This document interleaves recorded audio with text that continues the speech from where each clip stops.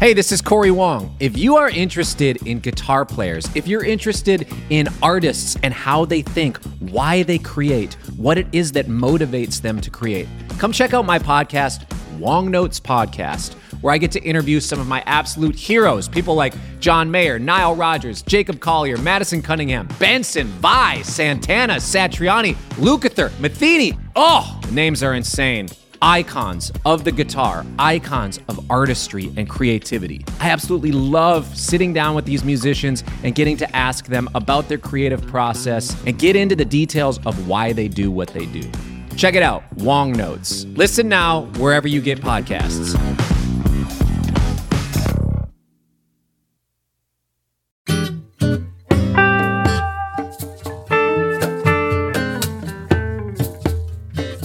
All right, everybody, welcome back. My name is Jason Shadrick, and this is Chasing Frets, and we are wrapping up this week with Matt Smith. And as you heard earlier this week, I'm joined by Andy Ellis. Hello. And today's episode, we are going to focus on why you should be a recording guitarist. And I know you go way back with recording technology, Andy.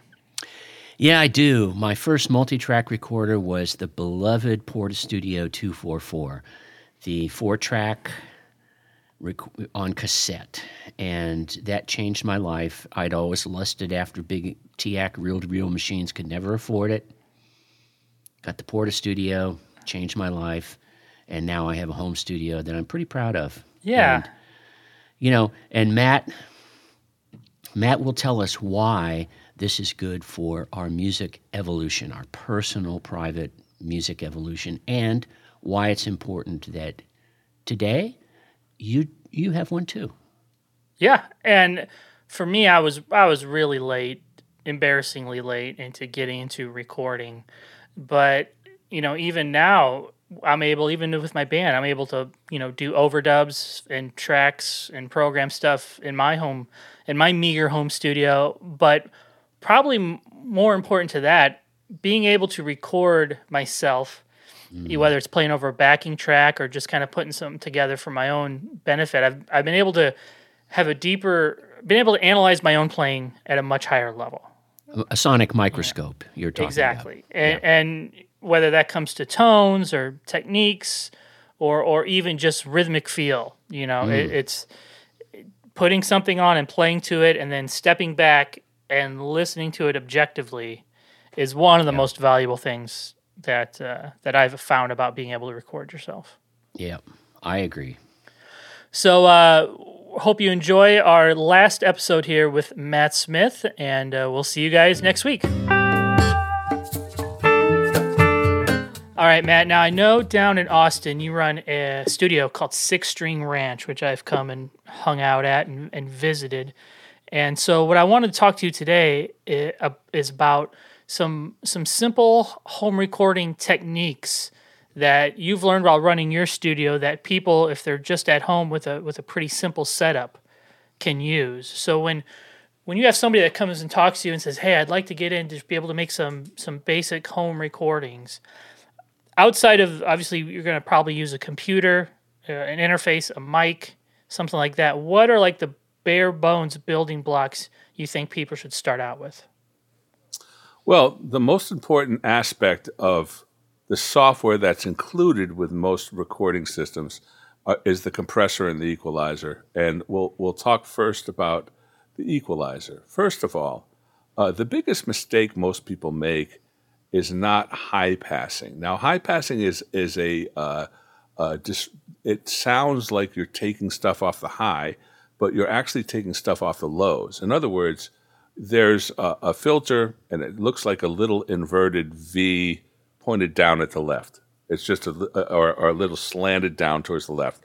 You'll see that on most equalizers as the filter is usually all the way over to the left. And then what that is a high-pass filter. And what that does is it takes out everything below a certain point. It's called a high-pass filter, but it takes out low end, just like a low-pass filter takes out high end. But the high-pass filter is the most important part because they're left by themselves. So even if I talk into this mic, there are frequencies like the wind hitting the mic that exist very, very low, below the range of the speakers.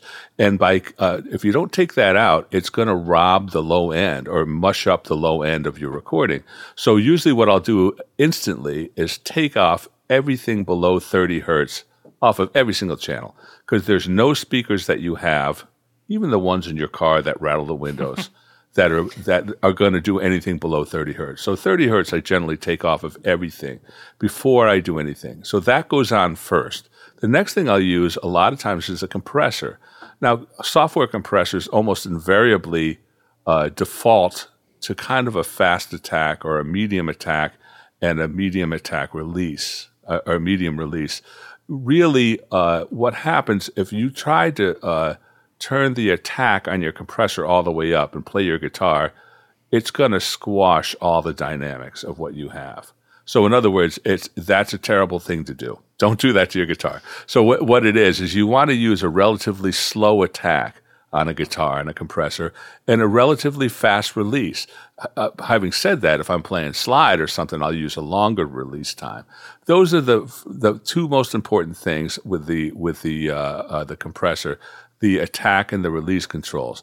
I would try the slowest attack and the fastest release, and then adjust it from there, depending upon how it sounds, after I've high-passed the guitar. Mm-hmm. Now, with an electric guitar, I'll usually high-pass it further than I would. I might take it all the way down to like all the high-pass all the way up to 50 hertz, so there's nothing that's going below 50 hertz on the guitar, because that's really, there's nothing on the electric guitar that's any worthless. It's just mud and noise down there and rumble. So I get rid of that, and then it tightens up the sound. Now, there's most compressors have different types. With guitar, I like the FET style compressor, and that's it just sounds more aggressive for guitar. That sounds pretty good. And then, so that's the first thing. And then what I'll do, for example, on a bass, the secret weapon on the bass is to use a little boost at 700 hertz. And 700 hertz will just make it peak out in a mix. The same thing, for example, around 5K on the 5,000 hertz on the top of just a little bit on the top of a electric guitar, particularly a humbucker guitar. So the main thing is to listen to it. And if things sound bad, make them not sound bad. EQing is the things where you find the frequencies. A lot of equalizers have what they call an analyzer in it, so you can see exactly what's going on. You can see if there's too much 3K or too much, something like that, which is the kind of the ice pick to the head stuff. Yeah. So those are the things that are really important. Also on vocals, that's the same thing. Particularly with guitar, though, you want to have a little bit of compression so that it packs it in, particularly with distorted guitars. Now, distorted guitars don't need compression that much because they're already compressed by the amplifier and the sound that you're using. A lot of times people in home recording will use software amplifiers because they live in an apartment and they can't, turn their amp up. But they make great software. There's plenty of different companies that make. I have my favorites, but we're not going to talk about those. But there's certain software.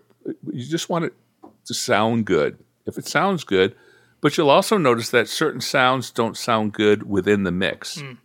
Things sound great by themselves, but they don't necessarily sound good in the mix. And a lot of that has to do with how you're placing the equalization, And also, everything can't be huge. You want everything to be huge, but the more if everything's huge, nothing's huge. Yeah, that's what happens with the recordings. Everyone tries to make this giant, huge stereo this, stereo that, and everything. I like to have things be small sometimes and fuzzy, because if there's something small and fuzzy, it sticks right out. Yeah. And one thing we were talking about before we started recording was the importance of an interface. Yes. I'll explain it. And so talk to me a little about that. So a lot of times when people start recording, they buy the cheapest interface they can find. And I'll just use the analogy of this. When you go to a restaurant or something and you order a Coke or a drink or whatever, they have these little stirring straws in it. And the stirring straws generally have two tiny little holes in them. They're not meant to be sucked through, but all of us have tried sucking through the little drink stirring straw. And you have to suck really hard to get anything to come out of there. A poor quality interface is like the difference between drinking through that little tiny holes in the drink stirring straw, or opening up your mouth and just pouring the drink in. So what happens is you have to look at it this way. What an interface is preamps and analog to digital converter and digital to analog converters. So what happens if you, this is what you pay for, and as you get up into a certain level of interface, you're paying for better preamps and you're paying for better conversion. Conversion is even more important than the preamps. It's what converts the audio, your beautiful guitar sound, into ones and zeros, and then converts the ones and zeros back into the guitar sound you want to hear. So having a good converters within your interface makes all the difference in the world. Even more important than the preamps. However, the preamps also have a really good, they also play an important part. For a home studio, I mean, what kind of price point are you thinking is where interfaces start becoming sketchy? Like, do you feel like you need to spend $500 or more, or $1,000 or more? Yeah, $500 or more. $500. I think you can get pretty ones. The one, like anything, as you get higher and higher level, you're paying a lot of money for just little increments of better, right? Yeah. So what happens with anything? You can get you can buy a guitar for $500, or you can buy a guitar for $5,000. Now, the $500 guitar, you'll be able to play pretty well. You can go do a gig with it, and it's going to sound good. The $5,000 guitar will be better, and it'll play better, it'll feel better, it'll sound better. But is it 10 times better? Realistically, yeah. So that's my point with the interface too. I would say at least a $500, and if you can find a good one, a $1,000 one used for $500, that's even better. Yeah, right. The great things about interfaces, either they work or they don't. They don't get old. So we have the computer, the interface. When it comes to mics, what's a good starting place for people for mics? There are several different types of mics. There's the condenser mic, which requires phantom power, and that's usually has multiple forms. For example, it can go from figure of 8 to cardioid to omni, and those are different mic patterns. Cardioid is just what is right in front of you. The next form of mic is a cardioid mic, which is like what you sing live through. I'm sorry, dynamic. What's the condenser mic? What would that be good for? Condenser mic is really good for vocals and for guitar and for acoustic guitars and for any number of things. It's just a much more pristine sound. Okay, so that really you kind of need a condenser mic. There are two types of condenser mics. There's a large diaphragm condenser mic, which is the larger ones that you see people singing into, and then there's the little pencil ones that are called small diaphragm mics. Those work exceptionally well for overhead mics for drums and for acoustic guitars. Mm-hmm. Then the next form of mic is the dynamic mic. The dynamic mic, for example, like a SM57 or what we're all talking through right now are dynamic mics. And those are really good for sometimes rock vocals and also for drums and also for guitar amps. The third type of mic that's really important is the ribbon mic. Now, if you've ever had problems with your electric guitar sounding too fizzy, ribbon mics will take care of that initially. Ribbon is just like this, it's the actual kind of metal, folded metal material. They call it ribbon. It's not really a ribbon. It's a piece of metal. But the ribbon mics, they don't use phantom power or do dynamics. You plug them in, but they're fairly low level, so you have to be able to drive them pretty loud with a preamp. You have to have a pretty powerful preamp. You need at least 60 decibels of gain for a ribbon mic. So you need to have a pretty good preamp to drive the ribbon mics. However, the ribbon mics sound great. They just sound great for electric guitars. If you have a ribbon mic on your electric guitars and you combine it, for example, even with a dynamic mic, you're going to have a great guitar sound. As long as your amp sounds good. It won't help a crappy guitar sound if your sound doesn't sound good. Yeah. There's an interesting controversy, if you read Tape Op, which I do and enjoy very much, enjoy it. But I'm old school, Matt. I'm older than you are. Yeah, and, there's somebody older than me? We grew up, yeah, believe it. But we grew up in a time where when you were in the studio, everything was mixed, of course, through big speakers in a room, But the destination there were one of two destinations that the consumer was expected to listen to the music in. Either your car or a room with a stereo system. Well, a stereo system. Hold on that thought, because we're going to come back to the stereo system here in a second. But now people are consuming music through personal earbuds and, their phone, or maybe a computer with the computer speakers. But basically, how many people, coming back to the stereo system, how many people do you know anymore who have a stereo set up in their living room? It ain't like it used to be. I know, me too, but we're the old guys. So the controversy is, it used to be against the law, metaphorically, to mix with headphones. It used to be against the law. You were supposed to mix through speakers because the stereo system. And now, of course, people are listening with earbuds, but I still hear this kind of resistance by a lot of mixers and engineers to the idea of mixing with headphones. Where do you stand on this, and why?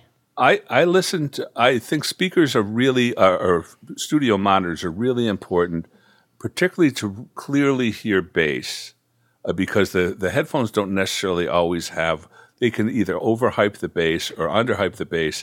I think but I really like a good set of headphones in order to hear the stereo separation better.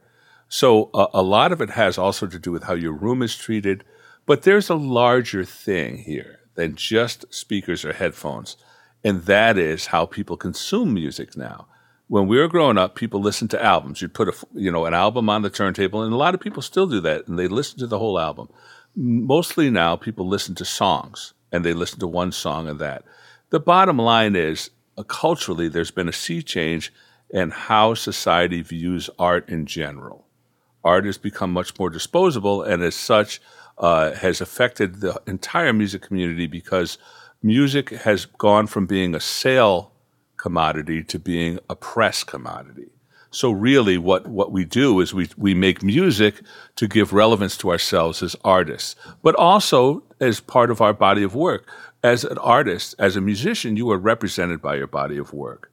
And so it's really important to write and record music so that you have a body of work. It's the same thing. If you're a painter, you have to paint. If you're a writer, you have to write. If you're a musician, you also have to write and record in order to have this, have a body of work for your music. However, if this is the bitter truth, no one is ever going to care as much about your music as you do. And it's really important to kind of wrap your head around that, because we tend to obsess on every little piece of what we're doing. That one note, oh no, I got to fix it. I'm like, well, you can fix it, but no one really cares that much. And I totally respect, because really, for example, if you think about how we listen to music now, I mean, I listen to music all the time. I listen to it all day long. It's what I do for a living, and make music all day long for a living. But when I listen to music, I'm like, that's great. And then I move on.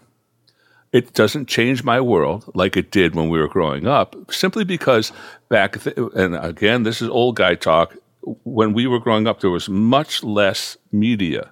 There was a very limited amount of media, so that when things got into for example, you heard it on the radio, it had this giant machine behind it, and promotional machine, and then came the advent of FM radio, where DJs were allowed to play what they wanted to play. Now with internet radio, it's returned to that, so that's great. Now the playing field has been leveled. Obviously the major labels only are not signing a lot of rock bands, or they're mostly, they sign whatever they know they can sell. And so, but yet all of us who make music in our bedrooms can also find through avenues like Bandcamp and all these other places, can distribute our music digitally just like anyone. So the playing field at that point has been leveled, and that's great for the creation of music.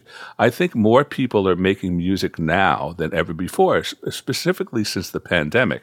Since there's no gigs, we're all recording records. We're all making records. We're all, we're all in our bedrooms, using our creative energy towards making things because we can't go out and play.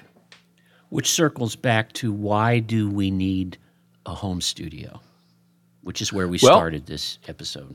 I'll say it again. As musicians, you are your body of work. Plus, the other thing is when you're recording, you're able to really microscopically examine what you're doing. And that could be scary. Like you're listening to your solos, you're like, why does that sound terrible? How's my vibrato? Why do I keep overbending? You may never hear that at a gig, and you may never hear that jamming with your friends. But when you record, all of a sudden you're forced to really come to terms with your technique and your ability, and above that, what you have to say. I will say one of the things I've learned the most as I've gotten into home recording. Yeah, I've recorded some stuff and put it out there, with the band I'm in, but simply just recording yourself practicing has been one of the most beneficial things for me as to getting my recording chops together is being able to kind of objectively step back and listen to how I sound and, am I in front of the beat? Am I behind the beat? Am I on the beat? All that kind of stuff that you can't really accurately analyze in the moment, It makes you a better musician. Yeah. There's no question about it because you're forced to analyze yourself.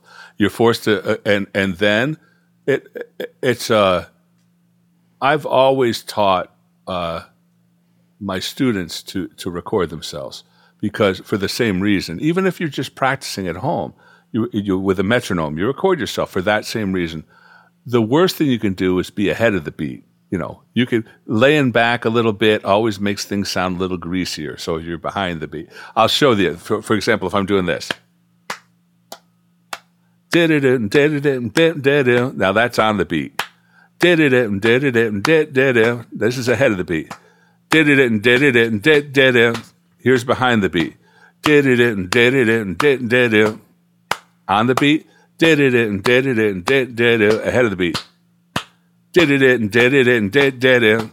Behind the beat. Now, which one makes you feel better? I vote New Orleans. It was New Orleans, and then it was Minneapolis, right?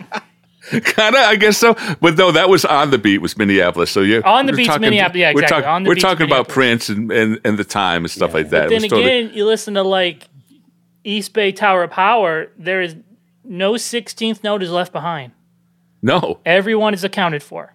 Yeah, and Rocco is the accountant. Yeah. but the whole thing with that stuff too is that it sounds so great because when Rocco's playing those 16th note beats, everybody else is laying way back, and he's good point. So that comes back to arrangement again. So you're talking about why do things sound good? If everyone was playing really like Rocco was and playing 16th notes, it wouldn't be anywhere near as funky. Yeah. Mm-hmm. Well, Matt, I got to tell you, it's been such a treat to hang out with you, old buddy, and spend this time nerding out on this stuff. Thanks again for taking the time to hang with us. Oh, my pleasure.